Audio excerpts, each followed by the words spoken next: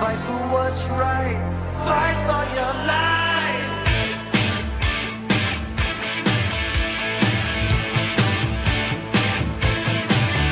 When it comes crashing down and it hurts inside. What's up, my dudes? What's up, my dudettes? It's the Casey's Corner podcast. Broadcasting live on this Friday afternoon. We've got so much to talk about. There's so much going on in the world of sports, high school sports, college sports, pro sports. We're going to have my buddy, Coach Brian Callais, South Lafourche Athletic Director, to talk about some things going on over at South Lafourche High School. We'll have him in the next segment. We have, like I said, a whole slew of sports things that we'll talk about in the back end of the show. I feel like I've not done this in forever. Hurricane Laura and Marco postponed me last week, preempted me last week. So we'll kind of get back into the routine of things. We'll have our sports betting blitz. I'll finish off a lot of the NFL, and then next week's show we'll wrap up all the rest of the teams that are left on the betting blitz. Before we start today's show and kind of really get into it, this is going to be difficult for me to do. Bear with me. I'm going to pause very quickly for 10 seconds. 10 seconds is it's the least we could do. Let's have a moment of silence for Tremaine Mack, a young man who is local to this area, who passed away from cancer yesterday. He's still a teenager, as a high school student, man. Let's pause for 10 seconds to remember Tremaine's life, and then I'll say a couple of words about the young man.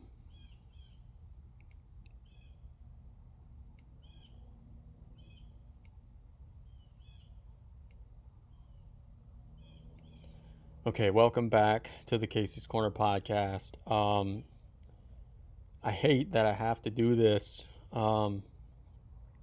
Tremaine Mack was a young man that I met when he was young, before he was sick, talented athlete. And I never had formally met him, but I'd always watched him play and everything from afar. I formally got a chance to meet him after he was diagnosed with cancer. Did a story on him with the Home of Times when I was a reporter for them. The thing, man, I'm fighting back tears. I don't want to break down and cry on the air. But if it comes out, it comes out. The thing about Tremaine that is so inspiring to me is the fact that even when dealing with some of the most difficult things that a human being could deal with in life, cancer being in your body and not knowing how much time you had left, Tremaine always had the rare ability to find the positive in every situation, up until even the day that he unfortunately passed away earlier this week. Did a story on him a couple years ago. Ever since that story, every once in a while I would text and check in, see how he was doing. Always had a positive outlook, was always looking forward so much to getting back and playing the sports that he loved to play. Always, in person when you'd see him, oh, hey, Mr. Casey, how you doing? Even when I knew that, he was uneasy and feeling certain type of way, he was always able to shun that off and, give you a smile, give you a how you're doing. An absolutely tremendous young man that's now gone from our community.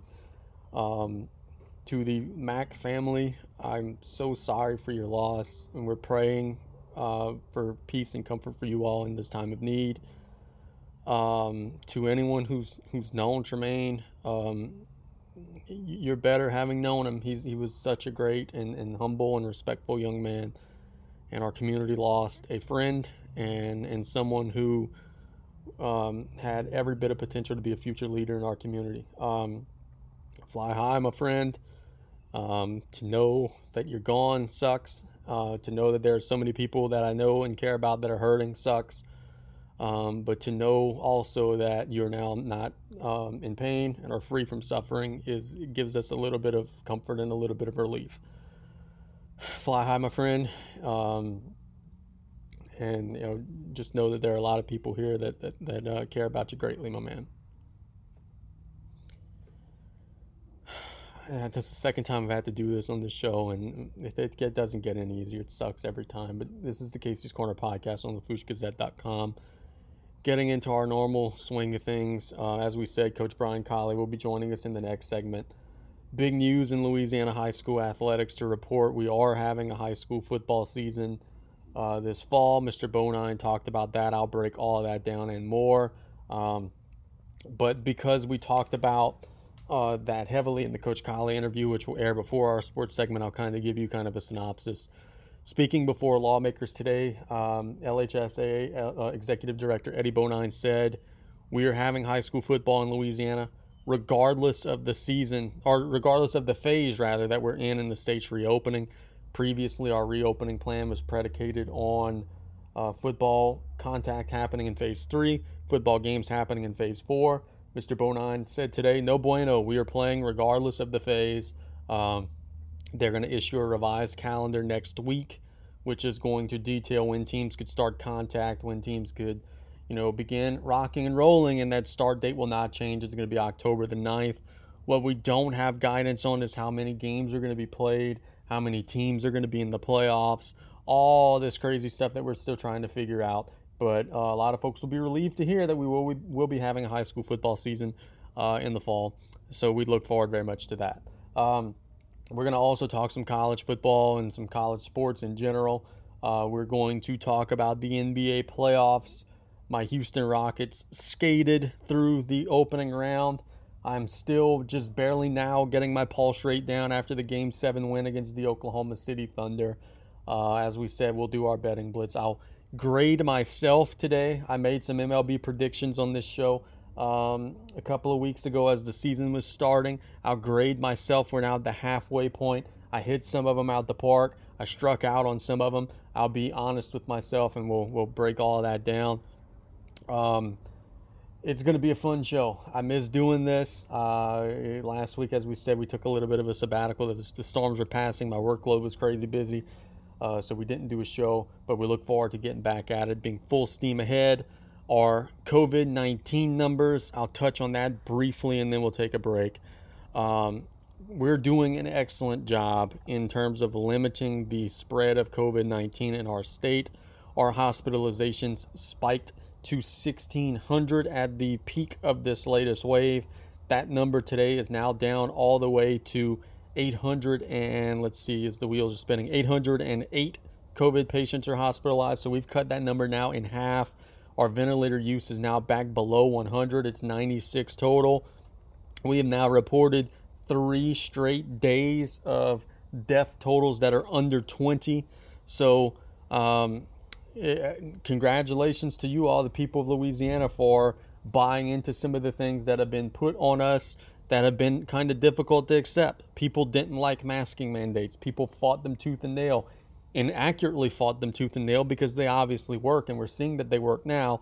But you guys have bought in a little bit more, and our numbers have reversed course because of it. Now, with that having been said, we have been down this road before. We have dropped our COVID hospitalizations once from 2,100 down to 552. And then we had a second wave. And why we had a second wave? Because we went back, and we discussed this on the podcast, we went back to March mode. And what I mean by March mode is not following any guidance, doing whatever the hell we want to do, and not practicing any measures of safety at all. We did that in the summer, early summer. People freaked out. Oh my God, it's the summer. I've got to do this. I've got to do that.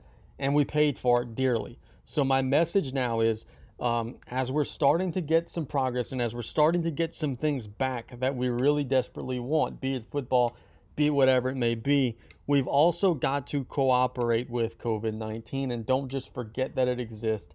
If we work with the virus and cooperate with the measures that are in place, we're not going to have a third wave, or if we do, it's going to be far smaller than the first and the second.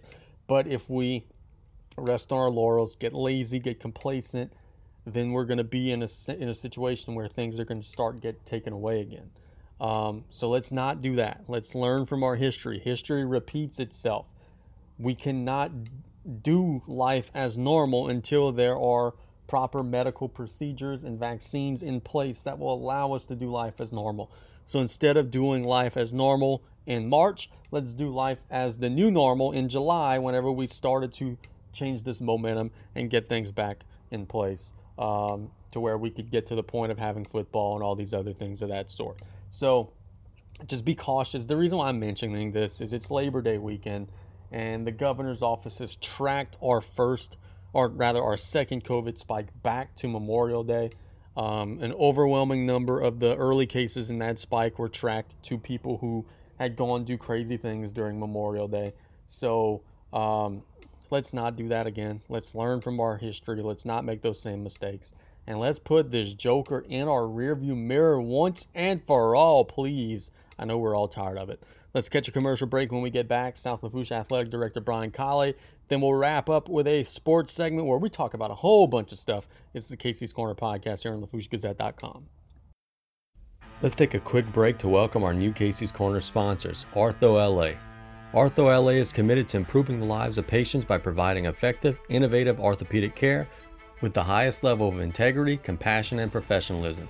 Ortho LA has 7 board-certified and fellowship-trained surgeons that focus on the diagnosis and treatment of conditions, disorders, and the injuries of muscles, bones, joints, tendons, ligaments, and nerves.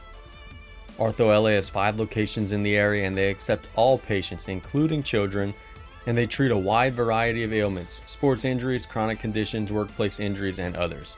Ortho LA accepts most major insurance companies, and no referral is required. Providing expert care close to home. That's Ortho LA. Check them out today. Hi, this is professional basketball player Randy Brown. Keep listening to Casey's Corner podcast on LaFourcheGazette.com.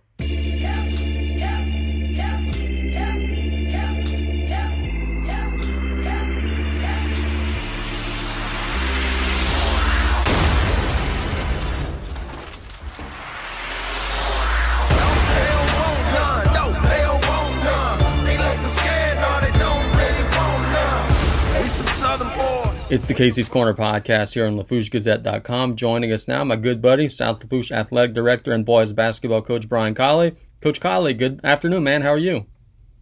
Good afternoon. Doing well.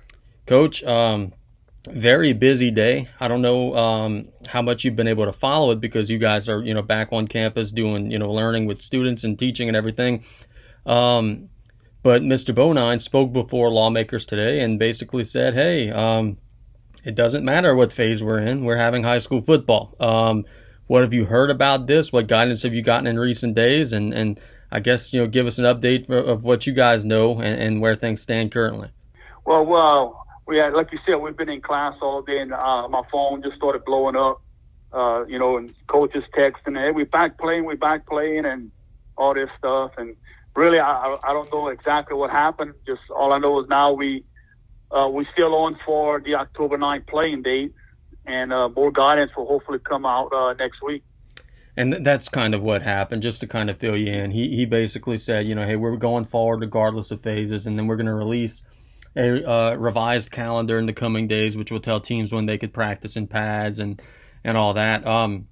The school has been now reopened to on-campus learning for a little bit, and before that you guys were doing the virtual, but the locker rooms were back opened up.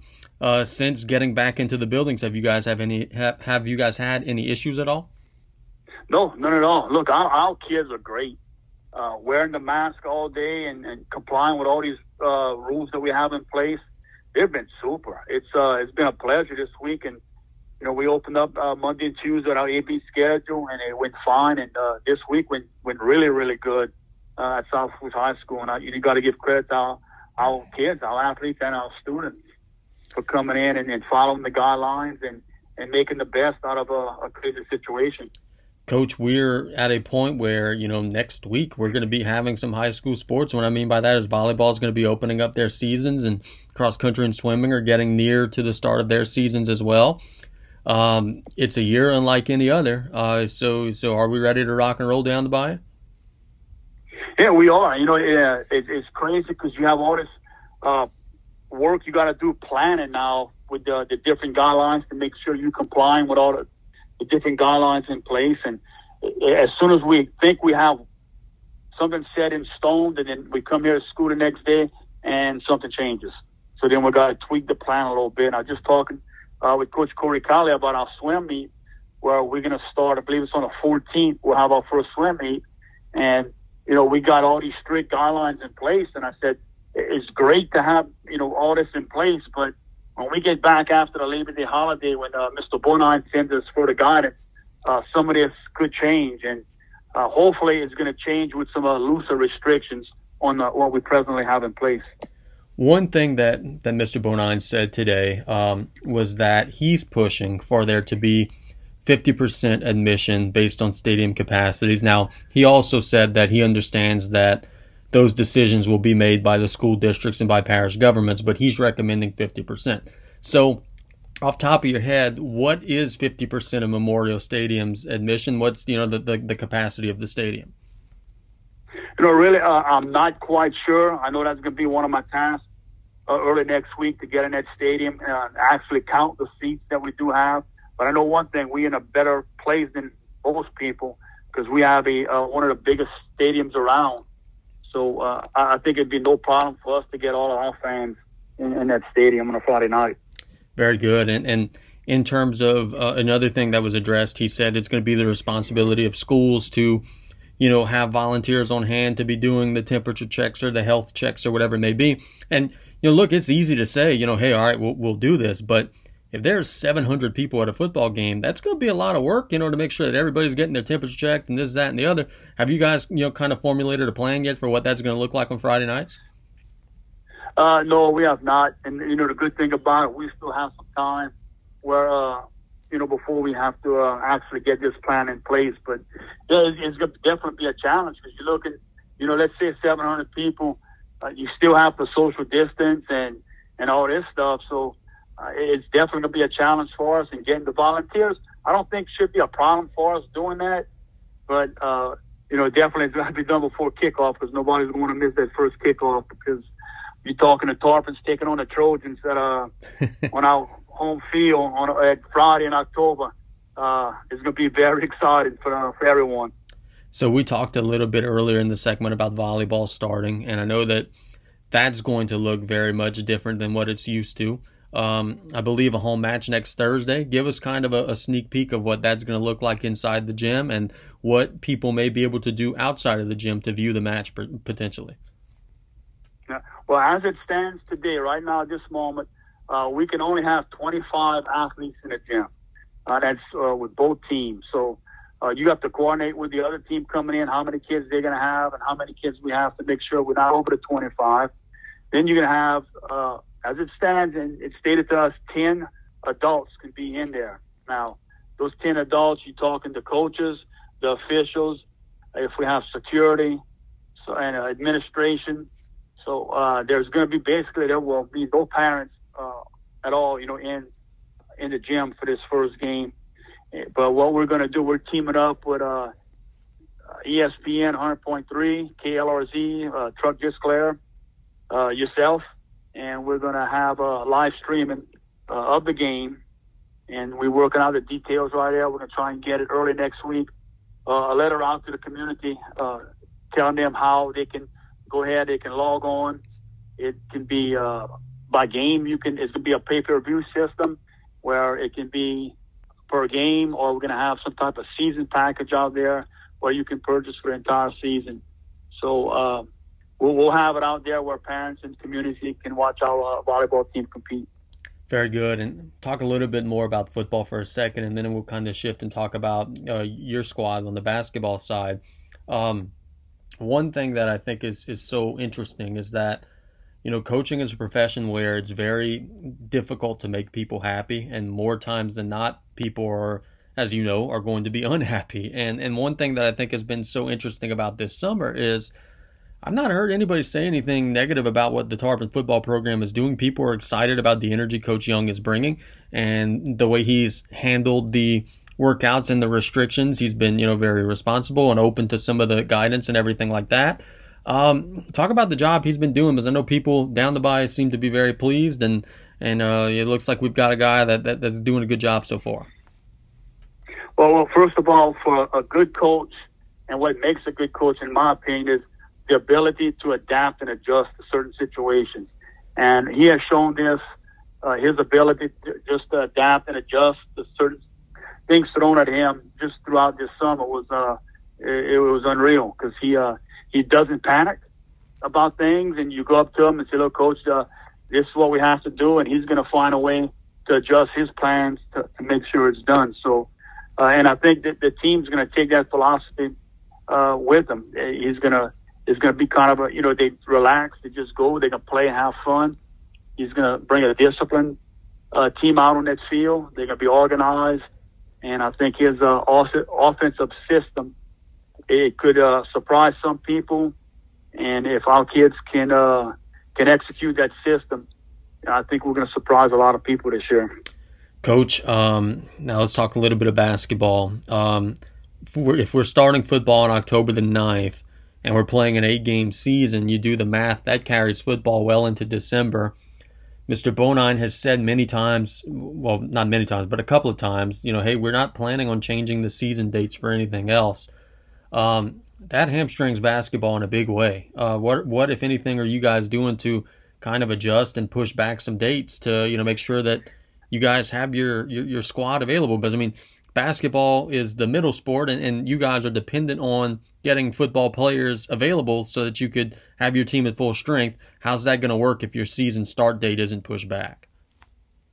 Well, in this whole epidemic, and when everyone's talking, beginning throughout the summer, that ordeal about flopping seasons and all this stuff, basketball was never mentioned. They mentioned the fall sports, they mentioned the spring sports, the winter sports were just never talked about. And you're right, it's going to cause a big problem in basketball, because it's not fair to anyone that if our football team is playing a regular season football game, that our kids have to play a regular season basketball game maybe in that same week.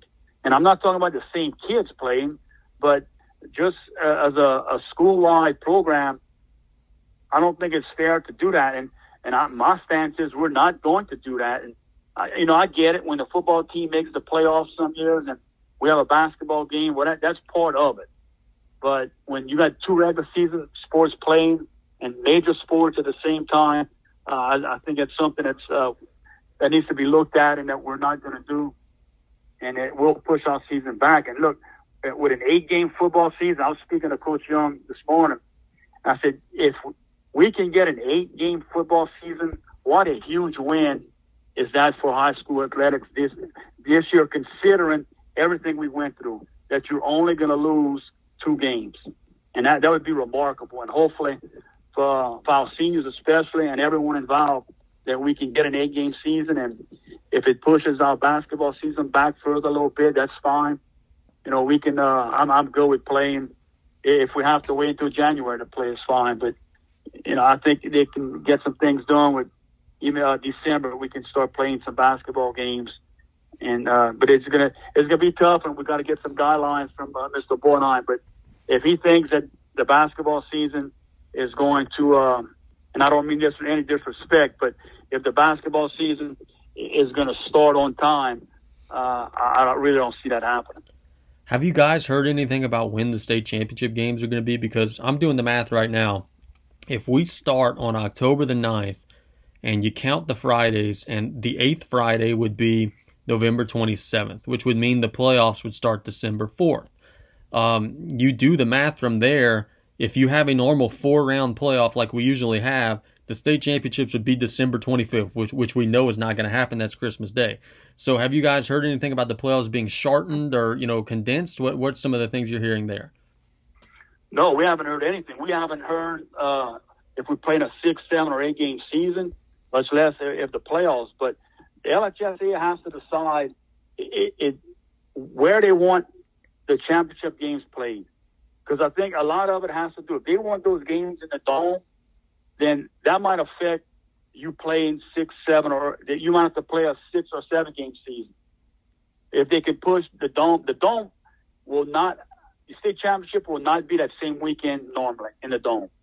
That's going to have to be pushed back. If they can secure the dome in late December, early January, then I think we can maybe get an 8-game schedule.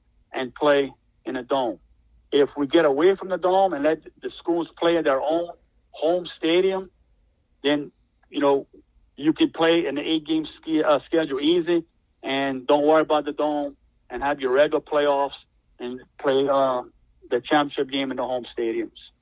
Very good. And in terms of, again, shifting back to basketball, what are you guys able to do right now? I know that you're restricted in terms of, you guys are like football. You can't be doing contact and different things like that. On a normal day in the gym, what can you guys physically do right now? Well, we can go with 4 players to 1 coach right now. And Miss Shermy has asked all of our sports, and I'm along the same lines with her, let's let school start a couple of weeks and get everything situated, settled down. Then we can let these sports that are out of season start with their 4 athletes to 1 coach session. So right now we're kind of on hold. We're getting all our paperwork in, and hopefully in the next couple of weeks we can start getting our kids in the gym a little bit, starting to get some shooting. I'm finally, I'm getting some kids contacting me now. They want to get back in the gym. So hopefully in the next couple of weeks we can get all this ironed out and get our kids with some work. What awful timing. I mean, you guys are in a position where you lose almost, the entire varsity rotation because you had so many seniors last year. This was going to be a big off season for you guys either way. And then now to have the entire off season pretty much get washed out, you guys got a lot of catching up to do and not a lot of time. Yeah, you're right. We do. And look, we got some kids who decided to go out and play football their senior year, which like Sidney Bruce, he's going to be a huge asset for that football team this year. And, I can't wait to see him on that football team produce because he's gonna do a good job for him. But with basketball-wise, again, that's going to be, someone, another football player that we won't have until after that football season is over with. So, we got a lot of work to do. We got 8 seniors, I believe it was, to replace. And, a kid or 2 may not come back this year, concentrating on different sports. And that's their choice, and we're going to live with it. But, we're going to have a lot of work to do. We got some young kids that we're going to have to get ready, and that's why it's important for us to get back in that gym as soon as possible. Coach, in terms of, I know you kind of touched on this a minute ago, but I know you guys had some early season games that were scheduled, and you started early last year. Have you been in communication with some of those coaches in terms of moving some of those games back? No, I haven't. The only communication I've been in is some coaches trying to schedule games in November right now, which, we're not going to do. But I was waiting till Mr. Bornheim finishes what he's going to do with football. And if we're going to wait 6, 7, or 8 game season, then that's going to let me know, have a better idea of when we can start. Because if he goes with a 6-game season and, maybe half the playoffs, in football, there are different things he can go, different ways he can go with this. So we're going to wait and see. And once we see exactly what football is going to do and when the end date of football will be, then we'll contact these schools and see about our November games. But also, volleyball cannot have any tournaments. So if basketball follows the same suit, then, we look at no tournaments in basketball. So there's a lot to be ironed out, and that time frame, the window's getting tighter and tighter, getting pretty much the close on us. Like as if you guys don't have a hard enough job as it is, man. It feels like everything's being thrown at you. Coach, before we let you go, tell us a little bit about cross country. We haven't talked about them. I know that they're having to do some unique things this year to try to make sure they get their season in. We touched on swimming. We touched on volleyball. What are some things that South Fuchs Cross Country is going to be doing in the fall to make sure they have a season? Well, cross country right now, we're getting the paperwork all done with our athletes, getting them cleared with the state. And Donna Martin's going to be our new cross country coach, and I believe she was going to have a meeting in the next couple of days. Next week, I believe, a meeting to get cross country started. So again, we're a little behind in cross country with getting a new coach in and getting all this pandemic stuff dealing with. But we're going to try and get our athletes starting to run hopefully next week. Sounds like a winner. Look, Coach, thanks so much for the time, and we look forward to seeing you at the volleyball gym here soon. Appreciate it. Take care. Take care. We thank Coach Callais for his time as always. I know that folks could rest assured we are in good hands at the South Lafourche High School Athletic Department. They're going to put our community's children in the best possible position to be successful. So we look forward to hearing about what's going to be happening in the coming days. Let's catch a quick break. We're going to break down everything that Mr. Bonine talked about today. We're going to talk about the NBA, the MLB, college football, continue our sports betting blitz, all that and more. It's a busy sports section coming up. It's the Casey's Corner podcast on LaFourcheGazette.com. We'll be right back after this break. Hey guys, I know it's a commercial break, but it's me again. But I want to tell you guys a big secret. I know how you guys could get the news in Lafourche Parish, the hottest news, all the things that all your friends and all your family members are talking about first, before everyone else. How? By getting the Lafourche Gazette app. Go to your app store, get the Lafourche Gazette app today. You'll get push notifications right to your phone anytime anything breaks, anytime anything exciting happens, anytime there's anything going on in Lafourche Parish that people are talking about. We're going to be talking about it, and we're going to send it right to your phone. So go to the Lafourche Gazette app, find it on your app store today, download it, 100% free, 100% news, 100% local, 100% all the time. Download the Lafourche Gazette app today.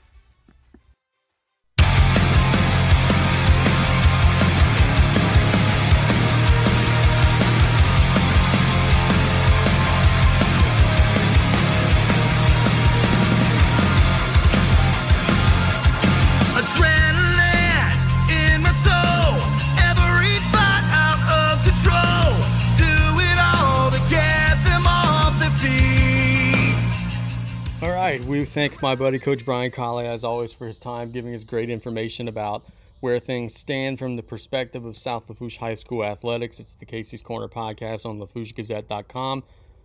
We've got so much to talk about. I'm so excited to break this down all with you. The big news today, the news that is inescapable, it's the news we have to lead off the sports segment talking about, is the big news out of Baton Rouge, which is that Eddie Bonine, the LHSAA executive director, was speaking before lawmakers today, and he basically told Governor John Bel Edwards to stick it. Not in so many words. He was obviously very respectful, but people on social media would like to have you believe that he told Governor John Bel Edwards to stick it. And what I mean by that is the state football season was once predicated on us getting into phase 3 of reopening. That's when padded practices were going to be able to begin, phase 3 of reopening. And then games were going to be able to begin in phase 4 of reopening, which the LHSAA defined as 2 positive weeks of phase 3. Now today, Mr. Bonine, speaking in Baton Rouge, said basically, hey, we're going forward no matter what phase we're in. We have been doing this all summer long. We have limited our outbreaks, and we think we could do this safely. Now, a couple of things to consider here is pressure. There's no doubt about this. We are a monkey see, monkey do, copycat society. Louisiana right now is the only state in the South that's not playing football. Now, let's be honest, there are some logistical reasons why we're not. We are the ones who are last per capita in COVID cases, not those other states. We are the ones who had our hospital system almost get overtopped earlier in the spring, not those other states. But at the same time, our numbers have gotten much better. Logistics are what they are, and the state athletic association believes that they could pull this off and believes that they can make this happen. Now, one thing that I think is interesting to kind of take and dissect a little bit, Mr. Bonine said at today's meeting that he is going to recommend that high school football games go off with 50% capacity in stadiums. If there's anything that I would like to kind of dissent to or play devil's advocate towards, because I'm all for high school football going forward, I've said throughout the summer that if they could work out throughout the summer, keep the cases down, they deserve the opportunity to at least try. It's America, man. You deserve the opportunity to do something until you prove that you can't do it. They've proven all summer long that they could do this safely. Give them the opportunity to try. But the 50% capacity thing, I think, this is Casey Gisclair saying this is my opinion. If you disagree with it, I'm okay with it. I'm not going to dislike you. I think 50% capacity is a teeny tiny bit much. And what I mean by that is, let's take South Lafourche High School, for example. They have a huge stadium, bro. Like, we've never, and heck, Brian said in the last segment, he doesn't know the capacity. Let's say it's 5,000 people. You know, and I think that's even a loose estimate. I think it's probably closer to 6,000 or 7,000. The Tarpons don't draw 1,000 people at a football game very often these days. So if the capacity is 7,000, let's say, or even 6,000, and you're allowed half that, which is 3,000, you're basically not having any restriction at all. I think the only thing that we would see is that, you know, because of social distancing measures, the away side, which is usually almost completely empty, may now have to be repositioned, and some Tarpon fans may have to now sit on the away side to allow for better distancing. I think the 50% thing is a little bit much. I think that we could have maybe gotten away with the beginning of the season just being conservative, 30, 35%. Because if you go back to that 6,000 number, that's still allowing 2,000 people into the stadium. So I think 50% may be a little bit much, maybe stretching it just a little bit. I kind of am of the belief that as we move forward with things, it's better to take a small bite and then take a bigger bite later. So I think 50% may be a touch high. But another thing to consider is that that's just a recommendation from Mr. Bonine. Local governments could come back and say, hey, we're not doing that. School districts could come back and say, hey, we're going to tone that down a little bit. So I'm curious to see where that goes in the coming days. Another thing that I think is going to be fascinating, two things actually, and then we'll move on to something else. I think that it's fascinating the fact that we still don't have a clue what the season's going to be.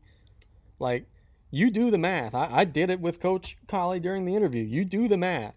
You count the Fridays. If you play an 8-game season starting October the 9th, and then you play a 16-game playoff, that starts at the beginning of December, like, you can't have the dome. Mr. Bonine has already said for us to be in the dome, we have to be in the dome in early December, which would be the first or second weekend of December. So for that to be a realistic possibility, we're going to either need to play a 7 or 6 game regular season, or we're going to have to look to push the postseason back even further to late December, early January, which the high school basketball coaches won't want. So the fact that we're going forward is great, but we need to know these details. Like, we need to know exactly how long the season is going to be. We need to know exactly how many playoff teams, when the playoffs are going to start. We need a full defined calendar so that we're not, frankly, excuse my expression, just pissing into the wind. We need to know these details, and we need to know them like kind of sort of right now, because we're here in early September. Early October is going to be here before you know it. So I'm curious to see when we're going to get that guidance, what that's going to look like. And then another, kind of multifaceted thing here to touch on is academia, school people, education leaders. They're usually more left-leaning. So will there be a school superintendent who's going to say, Mr. LHSAA, while I love and I respect you, I'm not going against my governor? Will there be one? All it takes is one. And every other school in that respective district may suffer because of it. So I'm curious to see, will there be a district or two that says, hey, I know that the LHSA allows us to do this, but we're not doing it. We're opting out. I think that's going to be fascinating. I don't think that's an issue in Lafourche or Terrebonne. But in the cities, maybe so. We're going to be curious to see. And then lastly, if they can make this all work and if they can get the Superdome, will Latoya the Destroyer allow them to play games in the Superdome with fans? Because Latoya the Destroyer, the far and away the worst politician in Louisiana and one of the worst politicians in Louisiana history, has said on record that there will not be fans in the stands at the Superdome for any event. There will not be mass gatherings in the city until 2021. The Saints have the go-ahead from the governor to have home fans in the stands for week 3. She's already balked and said that that may not be a realistic possibility. So guess what? If the Saints can't have fans, John Curtis and Rumble ain't having fans in the Dome either. So that'll be something to keep an eye on as all these details begin to unfold. But it's certainly exciting to know that we're heading in the right direction. And it's also exciting to know that this time next week, I'm going to literally be at a volleyball match, covering a volleyball match, doing what I love to do. So I know I'm excited about that. I hope you guys are excited and happy about all of that as well. We're going to talk some college football here. I want to touch on two things. One of them is political. One of them is just a general topic. There are some college football games this weekend. It's all a bunch of nobodies. I'm not going to touch too heavily on that. If you want to watch the games, please do enjoy. Have a drink on me. I'll be watching them myself, but I'm not going to bore the average sports fan and break down an Army game or Navy versus BYU or anything like that, because by and large, most people don't care. And I'm aware of that. But one thing I want to talk about is I hear all this panic and this venom about LSU football. Oh my God, Jamar Chase opted out. Oh my God, Tyler Shelvin opted out. Oh my God, Justin Thomas is no longer on the team. Kerry Vincent isn't on the team anymore. What are we going to do? Relax. Relax. Take a deep breath. I've been doing yoga for the last 4 or 5 days. I'm trying to get better at breathing. So I'm going to do this with you guys. Inhale. Exhale. LSU football is going to be okay, guys. You're going to be okay. You lose Jamar Chase. He's a transcendent player. You can't replace Jamar Chase. But one thing that I know about LSU is that they've got ridiculously good wide receivers. You've still got Terrence Marshall. You've still got Eric Gilbert, the freshman tight end, who's supposedly going to be in contention to be the best tight end in the country as a freshman. You've got Coy Moore. You've got Trey Palmer, Racey McMath. You've got wide receivers all over the field. And you've got running backs for days. LSU's offense is going to be fine so long as they could block. And they haven't had anybody leave the team yet on the offensive line, so I think they'll be just fine there. Miles Brennan, I believe strongly in the power of Las Vegas. Las Vegas knows everything about what's going on in the world before we do. Miles Brennan, from the start of the camp to now, has moved up from having the 15th best odds to win the Heisman Trophy to having the 3rd best odds of winning the Heisman Trophy. That means that little joker is kicking ass in camp right now. He's going to be just fine. LSU's offense is going to be just fine.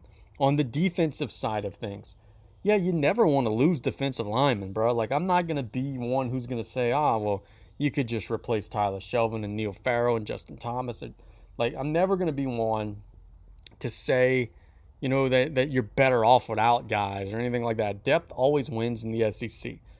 But I think that LSU's defense is going to be so much better coached in 2020 than it's been in years past, that they'll be able to scheme up things a whole lot better. And I think this as well. I think their secondary is going to be dynamic, elite, and one of the best in the country. And if you could guard, then you could blitz.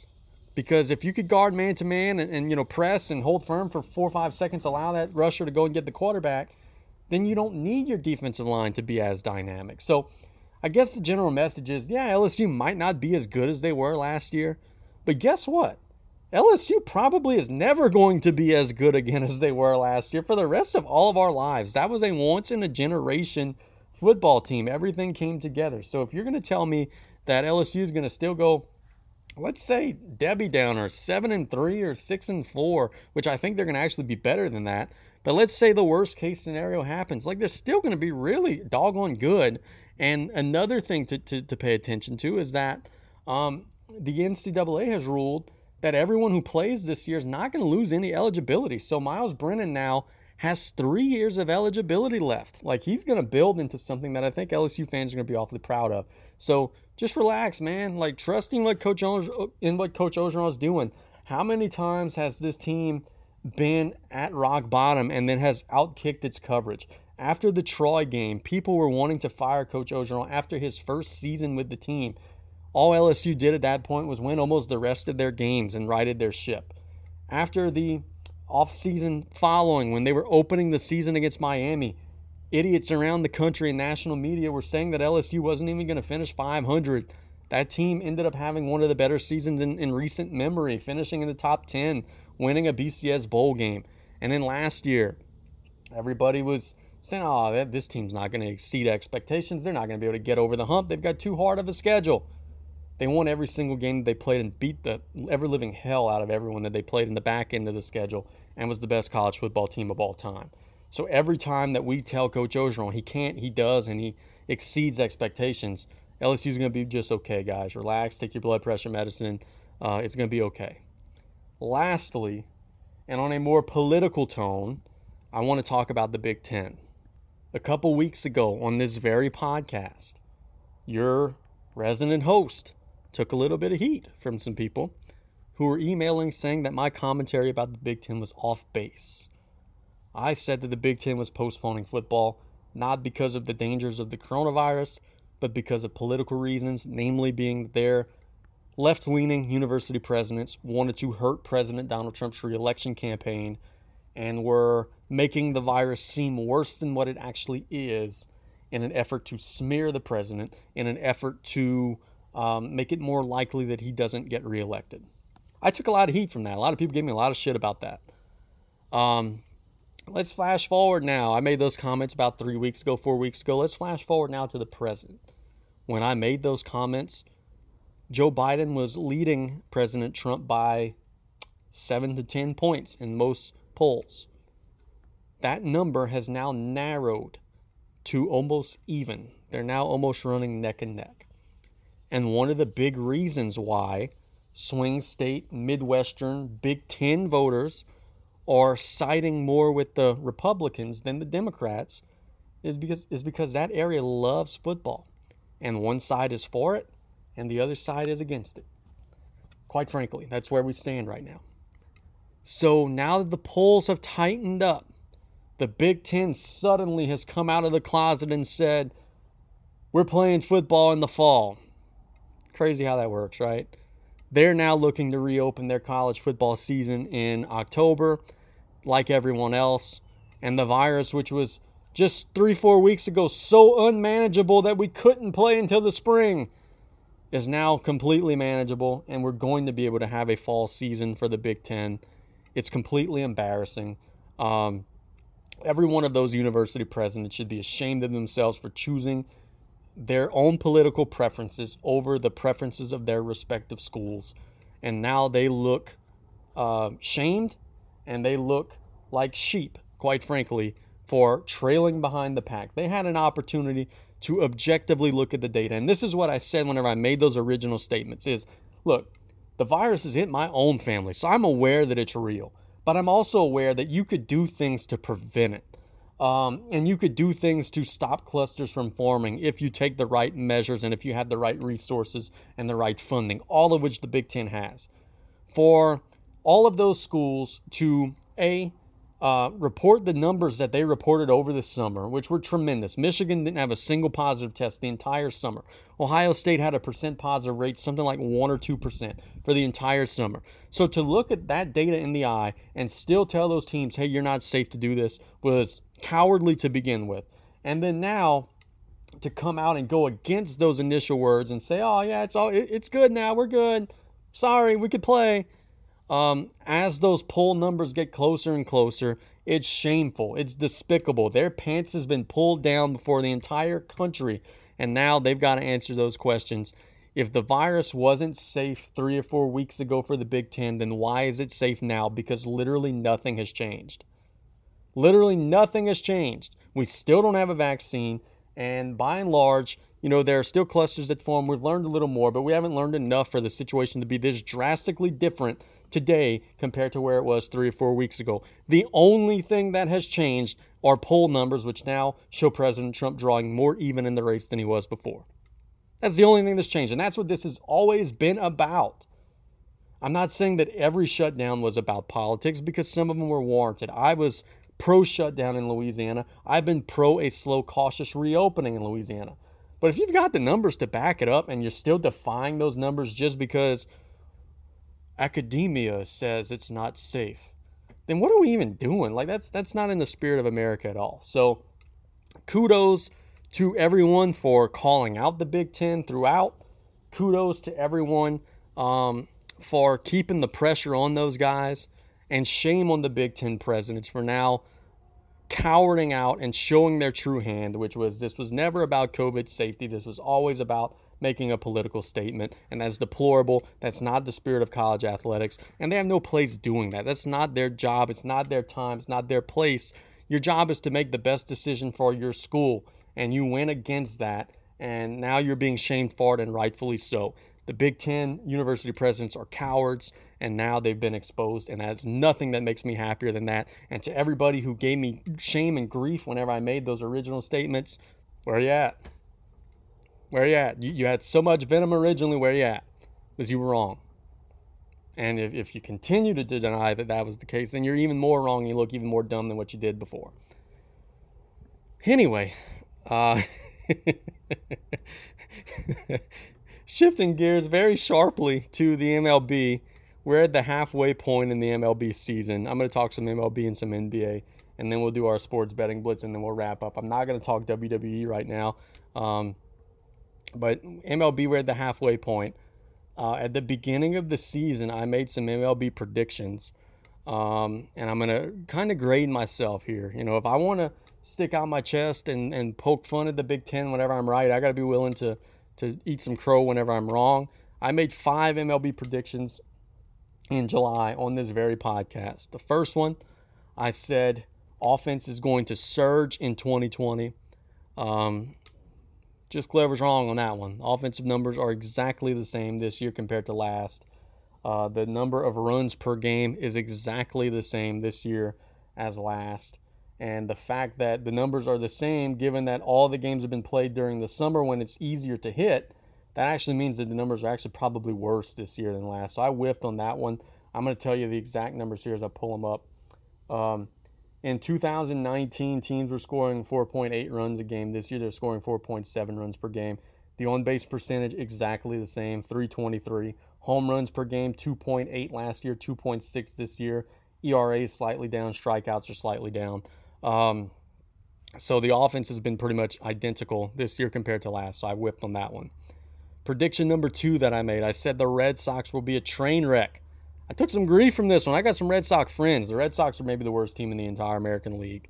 So I hit a grand slam home run on that one. And all the reasons that I said when I were explaining are exactly why. Their pitching is just terrible. They don't have any starting pitching. Their offense is okay, but it's not good enough to overcome their deficit in starting pitching. So if I give myself a D for the first prediction about the offense, give myself an A for the second prediction about the Red Sox. We nailed that one. Number 3, I said we're going to adopt the DH rule full time. I don't know whether or not we will or we won't, but I know that I enjoy the DH selfishly because my DH, Marcell Ozuna for the Atlanta Braves, is killing it. Hits a home run every game. So I'm enjoying it. And look, I didn't think I would like the DH. I always have been kind of that outlier, that guy who enjoyed the strategy of the NL where you had to decide, hey, am I going to pinch hit for this guy? Am I going to, bunt? Am I going to let him swing away? Like, I always kind of enjoyed that strategy. But you know what else I enjoy? I enjoy watching big, thick guys hit home runs. So having the DH has been something that I didn't think I would like, but that I've come around to very quickly. I can't grade my prediction 3 because, I don't know if it's going to be adopted full-time or not yet, but I think that people around baseball are kind of liking it, and I'm liking the way we're trending there. Prediction 4, I said the Astros will not pay for their cheating sins, and by and large, they haven't. They had some incidents earlier in the year with Joe Kelly, but other than that, there really hasn't been anything. Like, the predictions whenever we were pre-COVID, 162-game season, were that, like, every series they were going to get beamed and people were going to get suspended, and there was all this doom and gloom, and that hasn't happened, like, at all. One thing that also hasn't happened is the Astros haven't played to their same level before all of this started, which I think goes to show that maybe there was a little more to this cheating thing than what we would have liked to have admitted. They're 21-15, 2 games out of first place in their division. But it 60-game season, you're not sacrificing a quality arm for 10 games to get revenge on Alex Bregman or Jose Altuve. That's going to happen next spring for spring training. That's going to happen next season in the 162-game season. Like the 60 games, the real estate is just too precious. You just can't afford to hit those guys and lose your arms right now, especially not at a time in the MLB where teams have so many injuries. Like there are more pitchers on the DL right now in the 60-game season than there was in the 162-game schedule. So pitchers are too precious, the time is too valuable, and the Astros haven't, by and large, paid the price at all. Number 5, the last prediction I made was that the National League Central would be the best division in baseball. Yeah, I was pretty wrong on that one. The best division in baseball is the American League Central, where there are 4 teams currently at or above 500. The Indians, White Sox, Twins, Tigers, and even the last place team, the Royals, have been competitive. So I was wrong about that one. The Central only currently has 1 team above 500. That's the the Cubs. The Cardinals are sitting at 500, 14-14. By the end of the weekend, they may be above 500. So I whiffed. I whiffed on the Reds. I thought the Reds would be better. I whiffed on the Brewers, who were my pick to win the division. I thought they would be better. So yeah, the Central is not the best division in baseball, and it's quite frankly not close. My division picks, I did okay, I guess. For the AL East, I picked the Yankees, which doesn't look like it's going to happen. That looks like Tampa Bay's division. For the Central, I picked the Twins. They're a game and a half out of first, so they've still got a chance. For the West, I picked the Astros. They're 2 games out of first, so I still have a chance. The NL East, I picked the Braves. They're up on Philly right now. That's looking good. The Central, I picked the Brewers. They're way out, not looking great. And the West, I picked the Dodgers, and they're cruising. So we did okay. We didn't completely swing and miss on anything. But MLB, man, there's everybody's back playing. There were COVID issues big. Now the teams are following the protocols more tightly. It's lightened up. Now that we have a more understanding and a greater list of protocols for what to do when those outbreaks take place, we're having a better handle on the virus and are doing a better job overall of limiting the spread. Let's talk about the NBA playoffs. So much has happened since the last time I did a show. Like, I did a show not last week, but the week before, so like 2 weeks ago. Shit, man, it feels like the entire world is different. I mean, the NBA had to slow down with the protest and locking up the gyms for 3 days. Not going to touch on that. That's old news now. But the NBA is chugging forward now. We're into the second round of the playoffs.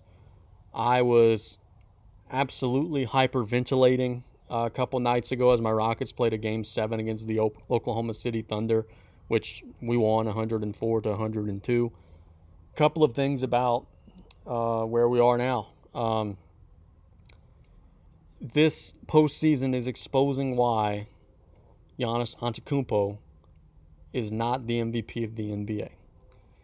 And this is going to sound jaded from a Rockets fan, but James Harden is the MVP of the NBA. James Harden does more to help his team than any other player. In that Rockets and Thunder series, when Harden played well, the Rockets won via blowout. When Harden didn't play well, the Rockets lost. And here's another thing I'd like to point out before we talk about things from the Bucks' perspective. It feels like, doesn't it? It feels like James Harden was terrible in the series against Oklahoma City, and I'm as guilty of it as anyone. I'm all over Twitter talking about, man, you've got to take the ball, you've got to shove it down their throat. James Harden against Oklahoma City averaged 30 points, 6.3 rebounds, and 8 assists with 1.6 steals and almost a block a game, only turning it over 3 times a game. He shot 46% from the field. Oklahoma City did everything right. When you're guarding James Harden, you've got to take away so many different things. The first thing you've got to do is you can't foul him. Because if you get undisciplined defensively and your hands are all over the place, he's going to initiate contact. He's going to literally shoot 30 free throws. So first thing you got to do is you can't foul him. They did that. They limited him to 8.5 free throws a game in the series. So they took that away. Second thing you've got to do, you've got to limit the space on his step back jumper. Lou Dort did that. Harden only shot 31% from 3 in the series. Then the third thing you got to do is you got to have length in the paint and not allow him to blow by the first guy and then get to the rim uncontested. By and large, Oklahoma City did that well too. So they did everything right, and he still averaged 30 points a game with 8 assists. There's nothing you could do. And whenever he would lead the game, Houston was often leading by 7, 8 points. By the time he got back into the game, Houston was often down. His plus-minus ratio in this series was sickening. There's no one that means more to their team than James Harden means to the Houston Rockets. You take him away, they would be a complete and utter train wreck. Case in point, early in overtime in Game 3, James Harden fouls out. The floor completely fell out from under the Rockets, and they got killed. They lost that overtime game by 12 points. You shouldn't be losing an overtime game by double digits. So now let's talk about the Bucks. Giannis, for as great as he is, and I'm not a Giannis hater. I truly am not a Giannis hater. But for as good as Giannis is, ultimately at the end of the day becomes a drag race. And what I mean by that is, you go to a drag race, it's really cool. You get to see cars going really fast, and you're oohing and you're on, and because, hey, that car's going 250 miles an hour. The race is exciting. Every once in a while, something blows up. But once you've seen one of them, you've seen a million of them. And that's where I am with Giannis right now, is that if it's not getting the rebound, running down the court with your head down, stop dribbling at the three-point line, take 7 steps, travel all the way to the rim, and dunk it while bullying the entire defense, there's not a whole lot there other than that. So in the regular season, guys are hungover, not playing hard, and are physically tired, and they're not willing to sacrifice their body to get in front of the moving freight train. In the playoffs, they are. In the playoffs, they're going to take those charges, which is A, gotten Giannis in foul trouble throughout the postseason, and B, has put Giannis on the line more, where he kind of has the yips. 58% free throw shooter in the postseason. That ain't any good. He's missed big free throws in Game 1 and Game 2 against Miami. So if you're not going to give me the same output as the regular season, I don't know how great the value is there. Harden averages more assists. Harden averages more points. Harden averages more blocks. Harden averages more steals. The only thing he's got on him is rebounding. And, he's obviously a more efficient scorer because the shots that he gets because of his size. Let me clarify this. I know that Giannis is going to win the MVP. I'm not that far in denial to the idea that Giannis is going to win a second straight MVP. But I think that if you removed both of them from the situation, I think that what you would find is that the Rockets would be far worse for the wear without Harden than the Bucks would be without Giannis. Because I watched in Game 2 between the Bucks and the Heat, Giannis got in foul trouble, left the game, and Milwaukee actually made a run without him. Guess what's happening if James Harden gets in foul trouble, folks? Rockets are tanking. I've seen that first and foremost and firsthand far too many times. So I think that the Rockets, quite frankly, would be demobilizing the Heat right now in a 7-game series, whereas the Bucks are down 2-0. And I think that we've got to revisit this. And this all goes back to the thing that I touched on the last time I was with you guys, is that we don't appreciate number 13 enough. And I know that he's got an opportunity now to silence a lot of his critics and beat the Lakers. And we'll talk about that series in just a minute. But, we don't appreciate number 13 enough. In the worst series that he's played in the last 2 or 3 postseasons, he still averaged 30 points with 8 assists and 6 rebounds and made the game-winning play, securing a block for his team. We got to appreciate the dude a little more. That's all I'm trying to get at. So let's talk about the remaining series, Rockets and Lakers. It's one thing to say, the Rockets struggled with Oklahoma City. The Lakers are going to blow them out the water. That's a lazy analysis. The Lakers may well beat the Rockets, and I'm actually predicting them to beat the Rockets in 6 games. But it's lazy to just say, Oklahoma City gave them problems, so the Lakers will. 2 completely different matchups. Oklahoma City is really good on defense. They have a really good perimeter defender in Lou Dort. They've got a lot of versatile athletic size that could challenge, shots at the rim, and they're very disciplined. They don't foul you. This, that, and the other. And quite frankly, they got a little bit lucky in that first round series that Russell Westbrook didn't play the first 2 games, and then he had to come back in the middle of the series, and the Rockets had to learn a whole new style in the middle of a playoff series, which is kind of hard. They kind of got a little bit lucky. Now with the Lakers, all of those things that Oklahoma City has, the Lakers don't have. The Lakers don't have a great perimeter defender. Portland was scoring 120, 130 points per game against the Lakers at times in that last series. Let's break down some of the scores there. 193, that was a low-scoring game. Then 111, 88, the Lakers controlled that one. Then Portland scored 108, 115, and 122. Now, Portland doesn't play a shit's lick of defense, so the Lakers were able to outscore them and win the series in 5 games. But Houston is right now the number 1 defensive team in the entire NBA. So they're going to score, they're going to defend. Like, I could see a place where there are going to be a lot of close and competitive and hard-fought games in this series. I could see a place where this is a very contentious series. I could see a place where this one goes either way.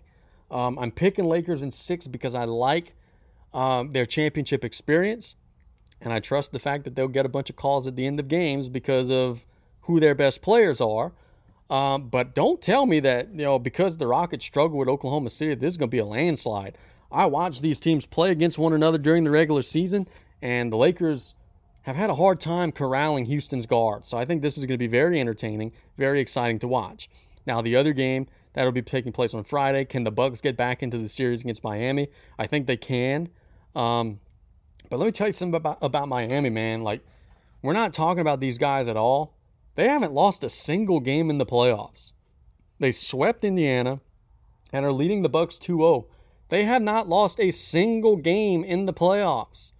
Like, we got to talk about putting some respect on people's names. Jimmy Butler is the most competitive guy in the gym every time he takes the floor. We've got to start respecting that guy. I think Miami has put themselves in a position to where they're in a great spot. I still would favor the Bucks to make a little bit of a run of it, make it a little bit more competitive, but give me Miami in that series. Now, the other 2 series, I'm not even going to talk about Nuggets and Clippers. I talked about the Jazz and the Nuggets when that series was going on, and my thoughts were that's going to be a wild series, and it ended up being a wild series going to Game 7. But I ultimately also said that I didn't think either team could challenge the Clippers, and they can't. Denver's going to get beat decisively, just like they did last night. The Clippers are going to win that series, then win the next series, and then win the NBA championship. That's inevitable at this point. So I'm not even going to really break that down. But I think this Toronto-Boston thing is going to really heat up. Boston's up 2-1, should be up 3-0 if they would have not broken the fundamental rule of late-game basketball, which is why in the hell are you guarding the inbounder with 0.5 seconds left? That blows my mind. But anyway, Toronto got a last-second shot to win that game. And I think now you give a stray dog a little bit of hope. They're going to have to deal with some stuff here. Boston is not going to be as tough as Toronto is. I think Toronto's the toughest, grittiest team in the entire NBA. I think that one could go 7. I still slightly favor Boston because Toronto's having to really exert a lot of energy and play their rotation guys a ton. Kyle Lowry played 46 minutes last night. I don't know how sustainable that is. So I still favor Boston, but I think that's going to be one that's going to be an awful lot of fun for the rest of the way. Now we move to our sports betting blitz. I can't believe that we're so close to the NFL.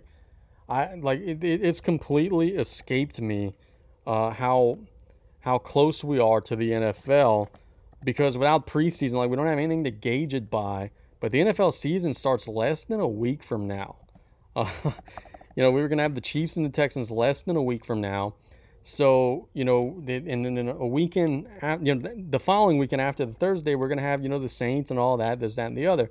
So, man, we're moving in fast gear now. With skipping a week, I've still got 1, 2, 3, 4, 5, 6, 7, 8, 9, 10, 11, 12 teams to do in our betting blitz.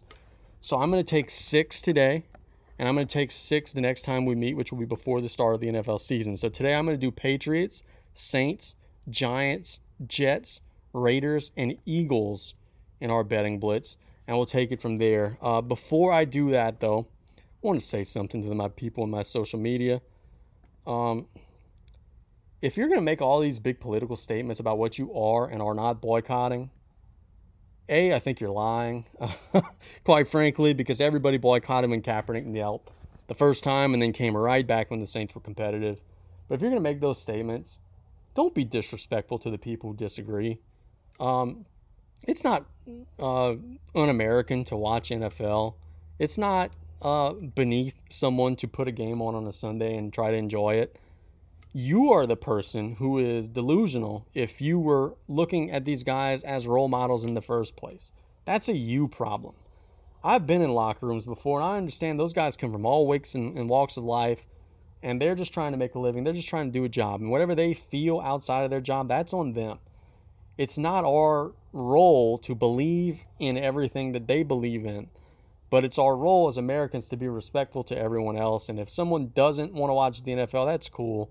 I don't think you're going to stand by it. Numbers historically say that people by and large don't abandon sports. That's cool. Do what you want to do. But second, don't be disrespectful to people who do. Like if I put something on my Facebook about the Cowboys or the Saints, I really don't need the constant commentary of, oh, bro, who gives a crap? I don't care about the NFL. Because you're, proving that you're a hypocrite by saying you don't care, but yet taking time to type something saying you don't care. So obviously you do care a little bit if you're taking the time out of your day to not just scroll past it. So yeah, just be a little more respectful. There are some people who are not interested in making a political statement at all times of their life and are interested in still watching sports, and we've got to be okay with that. So let's dive into it right now with the New England Patriots. The sports betting blitz says over under 9. Easiest one in the book for me. Under, they're not getting to 9. They barely got to 9 last year with Tom Brady. They're not getting to 9 with Cam Newton. Cam Newton is washed. Cam Newton doesn't have a throwing arm anymore. He's unwilling to run. This is the easiest one we've done so far. The Patriots are going to struggle. Their division is better. They're playing a first-place schedule. And everybody's got the bullseye on New England because everybody still dislikes New England. And now they've got an opportunity to bully them. They're going to take that opportunity. I don't see New England having a successful year. I think they're going to have a losing season. New Orleans Saints. Time to potentially piss some people off, right? Saints over under 10.5. Saints won 13 last year. I'm going to go over. I say I was going to piss people off. And then I go over. I'm going to go over. I think New Orleans is going to be slightly worse than last year because I think they caught a bunch of breaks last year. Like you lose Drew Brees and then you don't lose any games at all. Like that's rare. That shouldn't have happened. I'm going to go over. I think that their schedule's tough, but their roster's still very good. I think Drew Brees is slowing down pretty noticeably. He's no longer a top 3 quarterback. He's just a top 10 quarterback now, which is not anything wrong with that. But in close games where you're trying to win shootouts or whatever, the fact that back in the day you would score every single time you got the ball would be a big advantage. Now they don't have that luxury anymore. But I'll still go over. I think New Orleans is going to be in a good position. I think they're certainly a playoff team. So with the Saints, I like their weapons. And let me tell you something. We're going to talk fantasy football a little bit throughout the remainder of the fall. Let me tell you something. Ty Montgomery is the guy you may want to draft. I think that he's going to have a big role in this team. And if Alvin Kamara continues to whine and try to opt out of his deal and all that stuff, Montgomery's role is going to grow. So give me over for the Saints. The New York Football Giants. Boy, talk about a train wreck. We'll talk about the Giants over under 6.5. They have Saquon Barkley, which is a good thing to have. They've beefed up their lines. I don't believe in their coaching staff. I don't believe in Daniel Jones. The East is pretty good. The Cowboys will be good. The Eagles will be good. I don't think the Washington football team will be any good. And I apologize in advance if I call them the Redskins throughout the fall. Old habits die hard. I still call the Rams the St. Louis Rams from time to time. I still call the Chargers the San Diego Chargers from time to time. So I'm going to call them the Redskins inevitably. I apologize to anyone who I may offend by doing that. It's not intentional. But I'll go under for the Giants, but just slightly under. It's 6.5. I'll say they'll get 5 or 6. But to say over would mean that I would have to think they're 7 and 9, and I think that's kind of pushing it for them. So I'll go under for the Giants. I just don't think Daniel Jones is there yet. The Jets. This is a big season for the Jets, man. They're going to try to figure out whether or not their quarterback could play. They're going to try to figure out whether or not they made the right move getting Le'Veon Bell. Their over-under is 6.5. At times, they looked pretty good, right? I mean, they beat the hell out of the Cowboys last year. They played well at times, but then their quarterback had mono, which is kind of embarrassing. He missed some time for that. People were questioning his dedication because apparently he's kind of a bar hopper. I think that they're going to be under for the same reasons as the Giants. I'm just not ready to say 7-9 for the Jets yet. I think 6-10 is a nice cozy number for them. So I'm going to go under for the Jets. But I think it's going to, again, this is one where Vegas really said the number right. I think it's going to be very, very close. 2 more to go. I say Oakland Raiders. It's now not Oakland Raiders. See, I did it again. It's Las Vegas Raiders now. The Las Vegas Raiders over under 7.5 wins. I'm going over because history shows that when a team that has a little bit of talent, has a pretty good coaching staff, relocates, gets a new energy, new stadium, I think that that's going to benefit them. I think the Raiders are going to have an 8-9 win season. One thing that really makes me nervous about that pick, though, is the fact that the Raiders, Las Vegas government has already said they're not going to have fans for the remainder of the season. So they're not going to have a home field advantage at all in that beautiful new facility that they've built. So I think that hurts a little bit. Playing the Chiefs twice hurts a little bit. But I'm going to go over for the Raiders. I like some of the things they've done in the offseason. And a move that I think is going to help that team, which I think has had a little bit of a weak locker room in years past. You add Jason Witten to that mix now. Jason Witten's a leader. He's a competitor. He's not very good anymore, but he makes your locker room better, and he's going to be an extension of the coaching staff on the field. So give me over for the Raiders. I think they get to 8 or 9. Last one today, the Philadelphia Football Eagles. Let's see what we've got here for the Eagles. Las Vegas says the Eagles are over or under 9.5. I don't like what the Eagles did in the draft. They picked Jalen Hurts way too high. You have Carson Wentz on a big contract, paying basically premium price for a guy who at best is going to be Taysom Hill and at worst maybe a non-factor at all. I think that was kind of lame on their part. But I've already talked about how I think Washington's going to still be behind, and I think the Giants are going to still be behind. So because of that, I'm going to go...